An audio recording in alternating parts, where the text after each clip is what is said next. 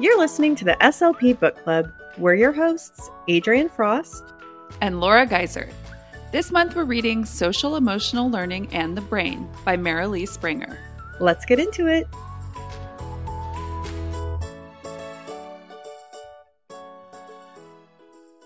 Welcome back, everybody, to the SLP Book Club. Today, we're going to kick the show off by pronouncing some words that are known to be controversial. So we're going to see. I'm actually, now that I'm thinking about it, I'm not sure if we're going to have a lot of differences because we're from the same region in the US, but you never know. I've had some arguments about some of these words with friends. So we'll see how Laura and I compare. All right. Okay, Laura, I'm going to have you say the first word, and I'm not going to say it. Blind test. The first word is ant. Ant. Same. But we all know the people who pronounce this aunt. They're very fancy. Very fancy. Some would say pretentious. Aunt. I don't know. All right, let me hear you say the second one because I am really set on how I say this. Okay, and this is one I have had arguments with people about. Okay. Caramel. Caramel. Me too. But I know people who are diehard caramel people. Oh, caramel. Yes, it's caramel. Can't you see all the letters in it? It is. It is caramel, but I still say of caramel. Course. Yeah. This is one that even though I know I say it wrong, I have to just stick to my guns because it's caramel. I love eating caramel. Caramel apple. Nobody says caramel apple. Why would you add another syllable if you don't have to? Work smarter, not harder. Exactly. Ooh, the third one we might say differently. Route.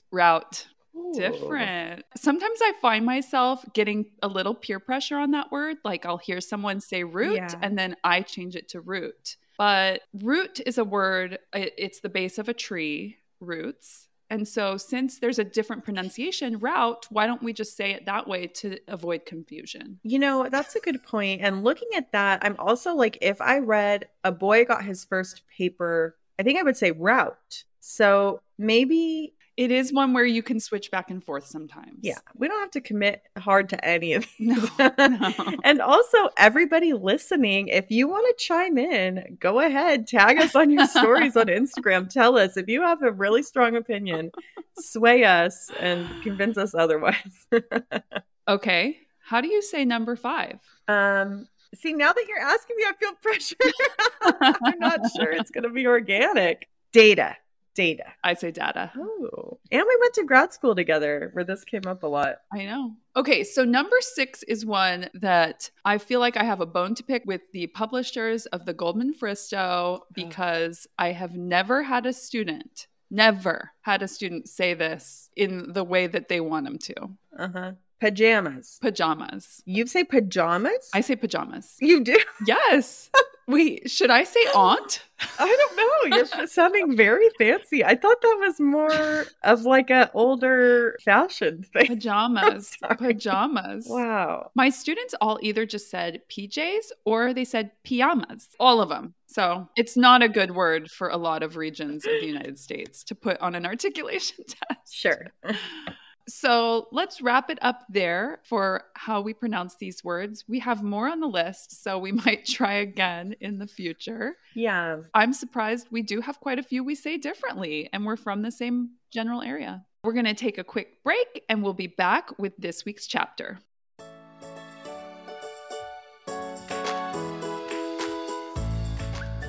Do you love free stuff?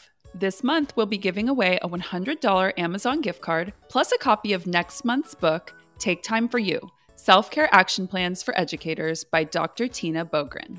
Trust us, you guys. We're a new podcast, and your odds of winning this thing are pretty high. Please help us out and just think of all the amazing things you can get from Amazon. Maybe some self-care things if you want to stick with May's book theme. Some bubble bath, more books, wine. Did you know you can get wine from Amazon? Listen, we're not here to judge. Here's how to enter.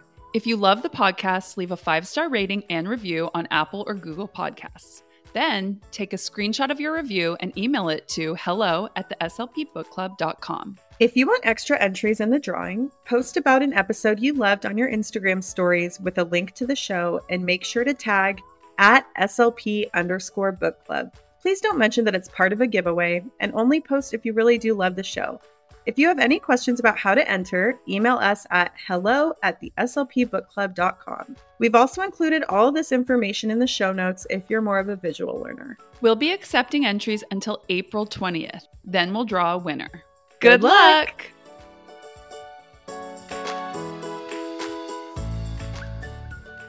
Hi, everyone. Thanks for listening to the SLP Book Club. We're going to continue on our journey with Social Emotional Learning in the Brain by Marilee Springer. And today we're going to be covering Chapter 2, which is all about empathy. Hi, Laura. Hi, Adrienne. Are you excited about this chapter? I love this book. I love anytime I can learn more about teaching kids empathy. Love it. Yeah, such an important skill. I agree. So Chapter 2 opens up with a story about a student named Elsie who came into the classroom complaining that everybody was making fun of her for wanting to join the cheerleading team. So they were like, oh, you're not cool enough. Your hair's not cool. She was feeling really sad about it. So instead of offering suggestions like, well, maybe you could wear your hair down like you did last year, which shows that you're agreeing with the people who are making fun of her, you should dig within yourself and try to remember what it felt like to be an insecure 7th grader. Like, we all want to think about that. But once you do that and you're like, oh yeah, it was a really hard time actually, it should be easier for you to think of a helpful comment, maybe something along the lines of, I'm sorry, I know this hurts. So how can students become empathetic if it isn't modeled at home? There's a program called Roots of Empathy started by Mary Gordon, and you can feel free to check out their books if you want to learn more about that. But they brought a baby into a classroom once a month and had the students observe, encourage, and discuss what the baby was feeling. So they watched the baby grow and change and predicted how the baby was feeling based on their observations of body language, facial expression, and actions that the baby took. So some reasons that students might not show empathy are that they are more affluent, which I was kind of surprised about this. It felt like this is something that I might have assumed, but that I didn't really know was proven or had been documented. So they said that some research suggests that our higher socioeconomic students lack empathy more so than their lower SES peers.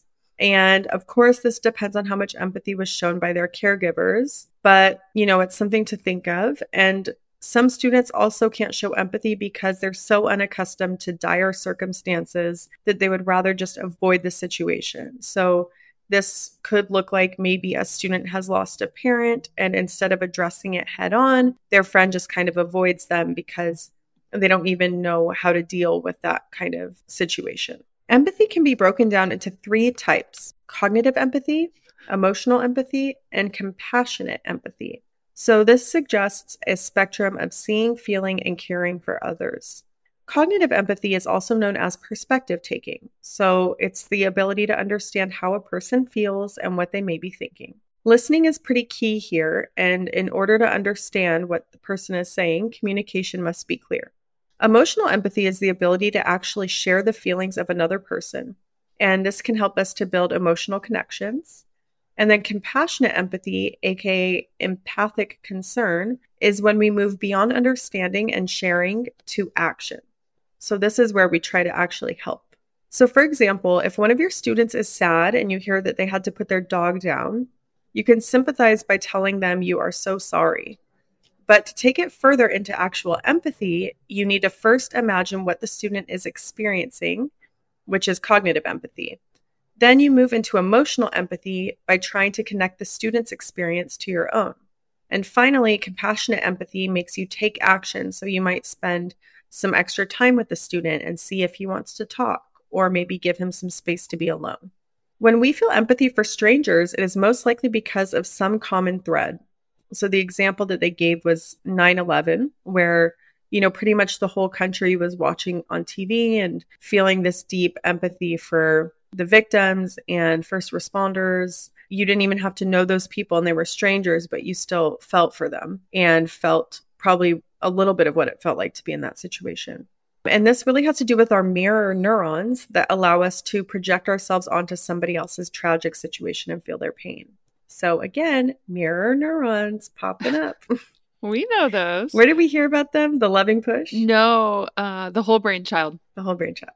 So modeling may be the number one most important strategy for teaching empathy. Students watch their teachers, especially during interactions with another student. If a student did something right, the students want to see how you treat that student. And if a student did something wrong, they want to see how you look at and speak to that student and how you respond to the situation as a whole.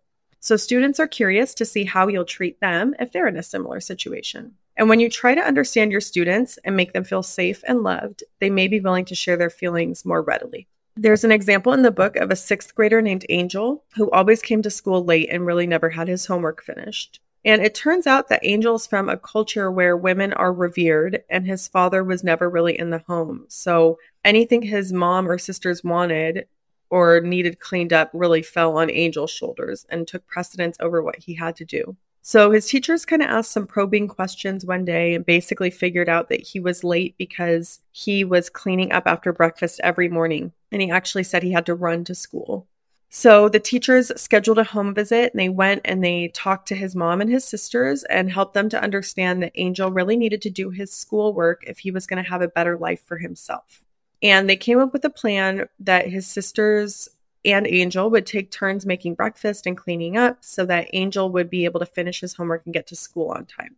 And this plan worked, which is great news. And when Angel had issues with schoolwork or personal situations, he knew he had 2 teachers that he could always count on for support. And the other students at the school also saw that they would be treated with compassion if they were in a tough situation. And then they began to trust the teachers more. Once again, this is just kind of a fine line to walk. You know, when 2 teachers from the school are coming to the home and, you know, this is like a cultural issue with Angel's family. And it seemed to me like they were overstepping a little bit, but I guess they explained to the mom that his academics were being impacted. I don't know. Yeah. I just, when I hear these stories, sometimes I cringe, like, are you crossing the line when you go into their home and you try to impose these new rules kind of on how they run their house in the morning?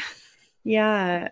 It's hard, especially coming from different cultures. And I don't really know what the answer is. I mean, even a home visit, that's like, I've never even really heard of a teacher going to a house unless maybe it was like to deliver homework and they knew the parent or something. But to go with a concern, I don't know. I mean, it seemed to have fixed the problem and that's good for Angel. It sounds like Marilee had a lot of experience with teaching in more at-risk schools or with more at-risk populations. So maybe you got to do what you got to do. But Laura, I know that you also have experience with that. So yeah, I mean, you know, I'm the speech therapist. I wasn't making home visits, but my school psychologists were pretty often. So, you know, I heard some stories of home visits and usually an administrator and a psychologist going out of concern because things weren't, you know, the student either wasn't doing well and then there was no communication with home. But I don't know. I mean, it sounds like this story turned out fine. For some reason, I just was like, I just don't know if I would feel comfortable approaching it that way. Right. We always want to be like culturally sensitive, of course. Yeah. But the point of the story was that they were concerned for the student and they were modeling for the other students and for him that they cared a lot about him and wanted to make sure that he could succeed. And so they were willing to do whatever they could to help. Absolutely. Well, you can seek to understand by attempting to see something from another's point of view or perspective. So just think about asking the right questions, such as, can you help me understand how you see this? And it's also a good idea to remember to ask and not tell when it comes to children and their feelings. So instead of saying, oh, you must be so sad about whatever, you could say, I imagine you feel, happy. Am I right? Or could you tell me how you feel? Which gives them more opportunity to share with you instead of you kind of putting the words in their mouth. You could also focus on appreciation days, such as Teacher Appreciation Day or Custodian Appreciation Day. They had the idea of setting up an appreciation table with Post-it notes, pens, and envelopes, as well as a list of the custodians' names so that students can write a little note to each custodian, spell their name right, and then it would be delivered to the right person. And you could consider something also like a kindness wall where you attach Post-it notes and a pen and ask a question like, what kind act did you see or do today? And then students are asked to pay it forward if they receive a kind act, which encourages more kindness. And face-to-face conversations are also really important. So one study showed that having a face-to-face conversation is the best way to build empathy. This allows better interpretation of nonverbal communication as well as context. So you can encourage face-to-face conversation by telling students to look at the color of the speaker's eyes, and this will make it easier to focus on visual cues and facial expressions. You can try to do a fun staring contest to get students comfortable with looking someone straight in the eyes. And you can also tell students everything gets to be put on pause when they're having a one-to-one conversation. You can get students involved in community projects such as conducting food drives, visiting nursing homes to engage with senior citizens who may appreciate having someone to talk to, helping after disasters, or assisting with city beautification by picking up litter. You can also encourage volunteer work, which may include helping in the school library or cafeteria, as well as outside establishments. And I thought this was a cute idea. I don't know how it would really work in a speech room. Laura, maybe you know. You can establish a classroom pet. So the author talks about a classroom hamster that she had named Homie. And Homie was the pet when she taught a 7th grade class in an inner city school. She noticed how his presence made a difference in the lives of so many of those tough students who were otherwise rarely showing emotion, compassion, or empathy. Students would hold the hamster and stroke him, and she was surprised by the students who would volunteer to care for him. And they would also use Homie to comfort other students by suggesting like, oh, Megan's kind of sad today. Maybe she should hold Homie and that will help her to feel better. So I thought that was such a cute idea. And then they said school therapy dogs can also bring about more empathy, to which I say, school therapy dog? Tell me more about that. I want a school therapy dog. If only. I know. Well, Adrienne, when you were a kid, did you have class pets in your classrooms in elementary school? Yeah, vaguely, I remember. And I also remember one of the pets, it might have been a guinea pig. It got to go home with every student. Each weekend, somebody got to take it home. Yeah. Oh, I loved class pets. I was going to say at one school I worked at, it was a really small school. The OT I worked with told me that a few speech therapists before me, there was this Australian speech therapist who got a fish. And he was like, she was only here like 1 or 2 days a week. And she wanted a class pet for her speech room. Oh, no. But then she was having to like have everybody else feed it all the time. She was never there. And he said it was just a mess. Oh, no. So I know. Not such a well thought out idea. Yeah. I mean, if you're a speech therapist who's at a school 5 days a week, you could probably get away with some type of pet if your school allows that. But I don't know. Yeah, fish is not a bad idea. I'm thinking about some classroom pets just from my years as being an SLP. And one teacher, 3rd grade teacher, I believe, had walking sticks. Oh. That's a bug, right? Walking stick? Stick insects? Stick insects. Oh. Not a walking stick. Ew. Stick insects, because I got an email like that was sent out to the staff that was like, hey, does anybody want a stick insect? We got them in abundance over here. Free to take one home. They're great pets. And then she went on to list all of the attributes that made them such a great pet. Try to convince everyone. No, thank you. I could list a million reasons why I don't want a stick walking around my house. I guess it was good for like their science projects they were doing in the class or whatever, but I was just briefly considered having the stick insect as a pet, and then oh my gosh, I don't know. Well, one time I walked out on my patio and there was a praying mantis on my patio furniture, and we named him Gregory the Green Bug, and he had come to our patio to pass away. I guess their lifespan is very short, but I did start to feel this attachment to him. I just loved looking at him, rubbing his little praying hands together. Or her. It was probably a female. I don't know. So you do get attached to these really disgusting insects. Well, that's good to know. The authors also suggest a mix it up at lunch day. This is where you designate a day for children to sit with somebody they don't know while they're eating lunch. So You can help facilitate this by decorating the cafeteria or making posters advertising it or placing conversation starters on the tables. This is my nightmare. As a student? Yes. Oh. I would have hated this, having to sit with people I didn't know. I told you I was so shy when I was a kid, so I would have really been upset if my teachers made me do this.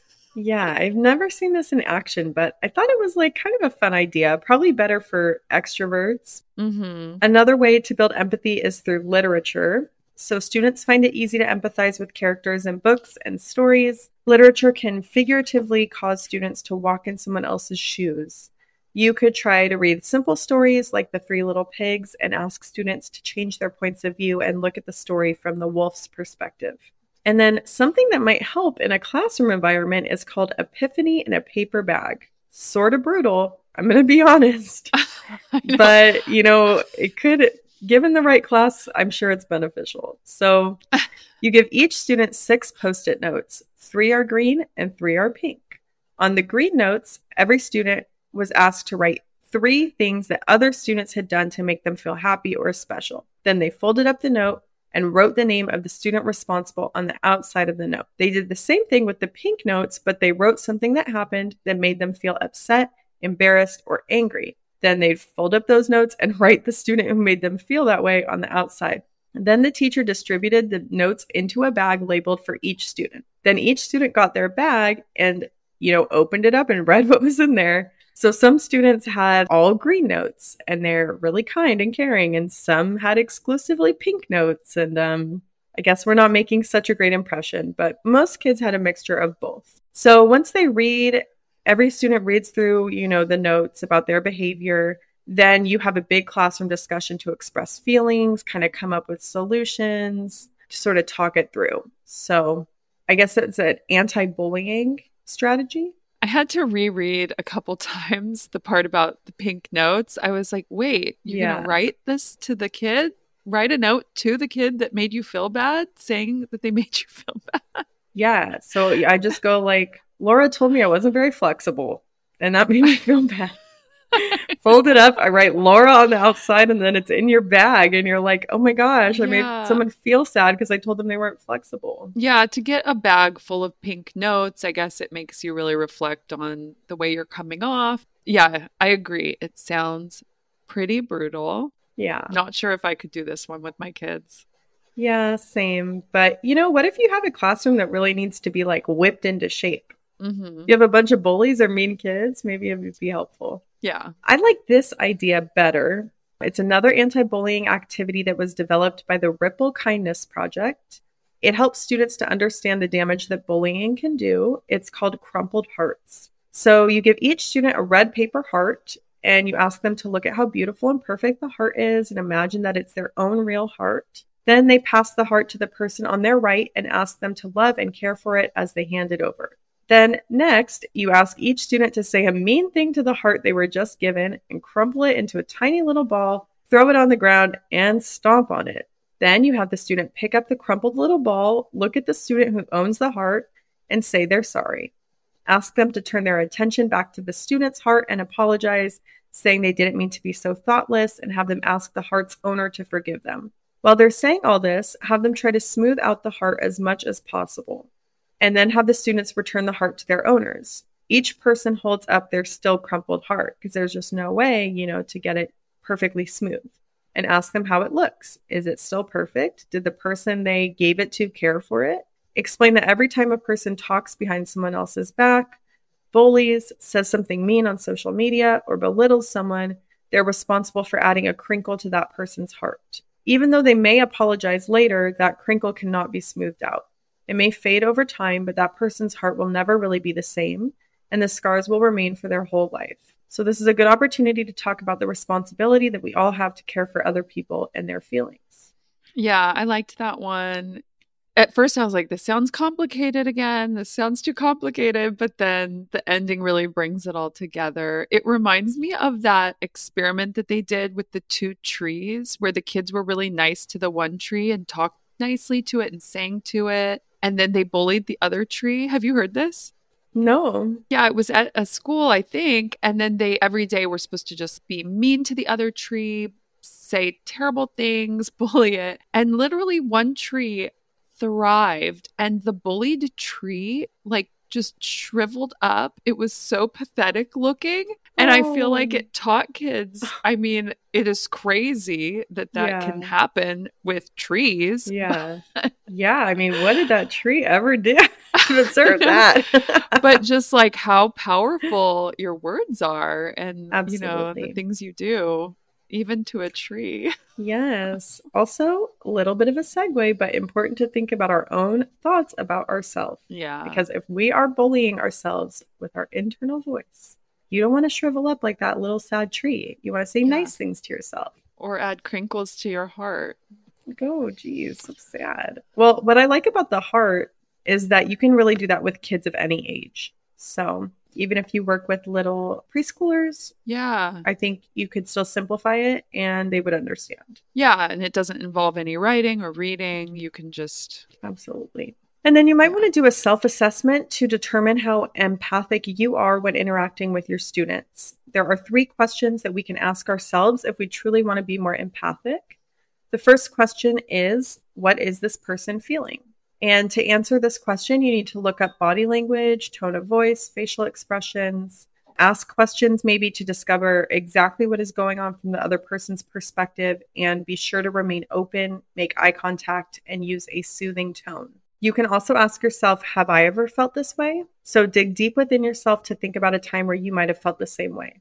And the next question is to ask, how would I want to be treated if I felt this way? So even if you haven't really had that same experience that the person is going through, imagine yourself in this situation.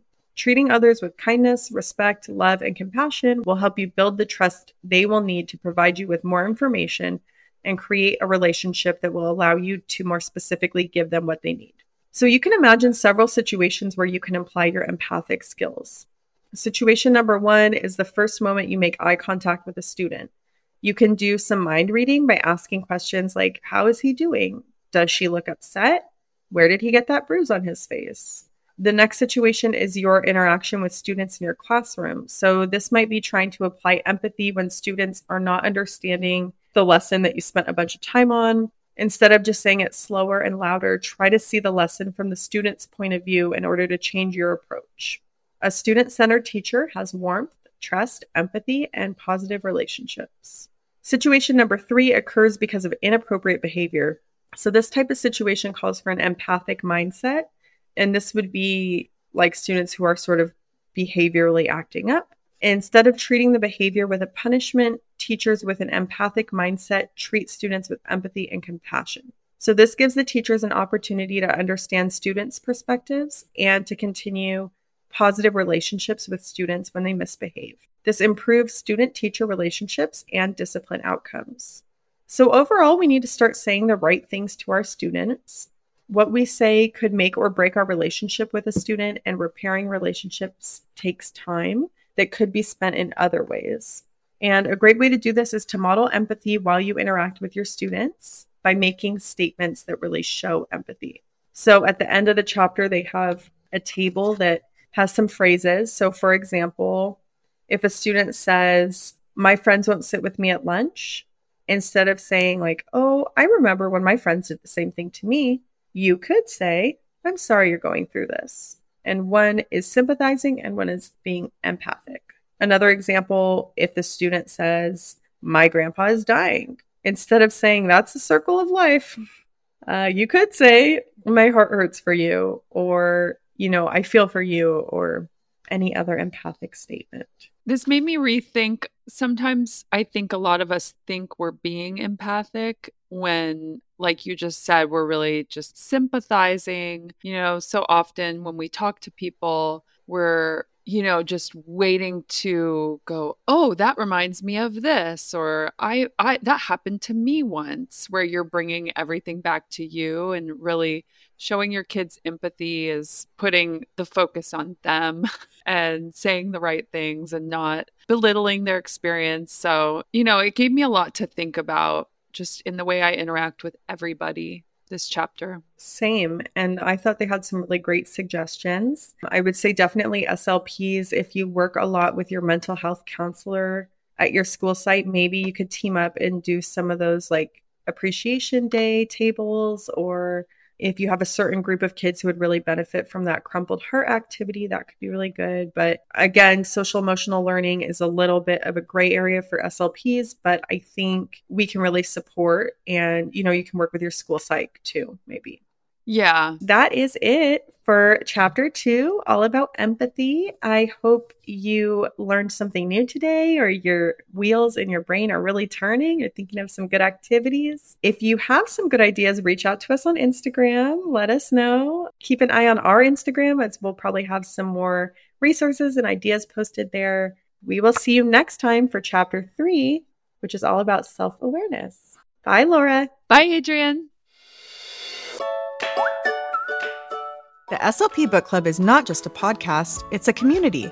Go to facebook.com/groups/the SLP Book Club to join the discussion after each episode.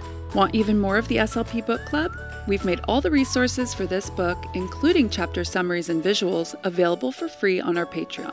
Go to patreon.com/the SLP Book Club to download these great materials.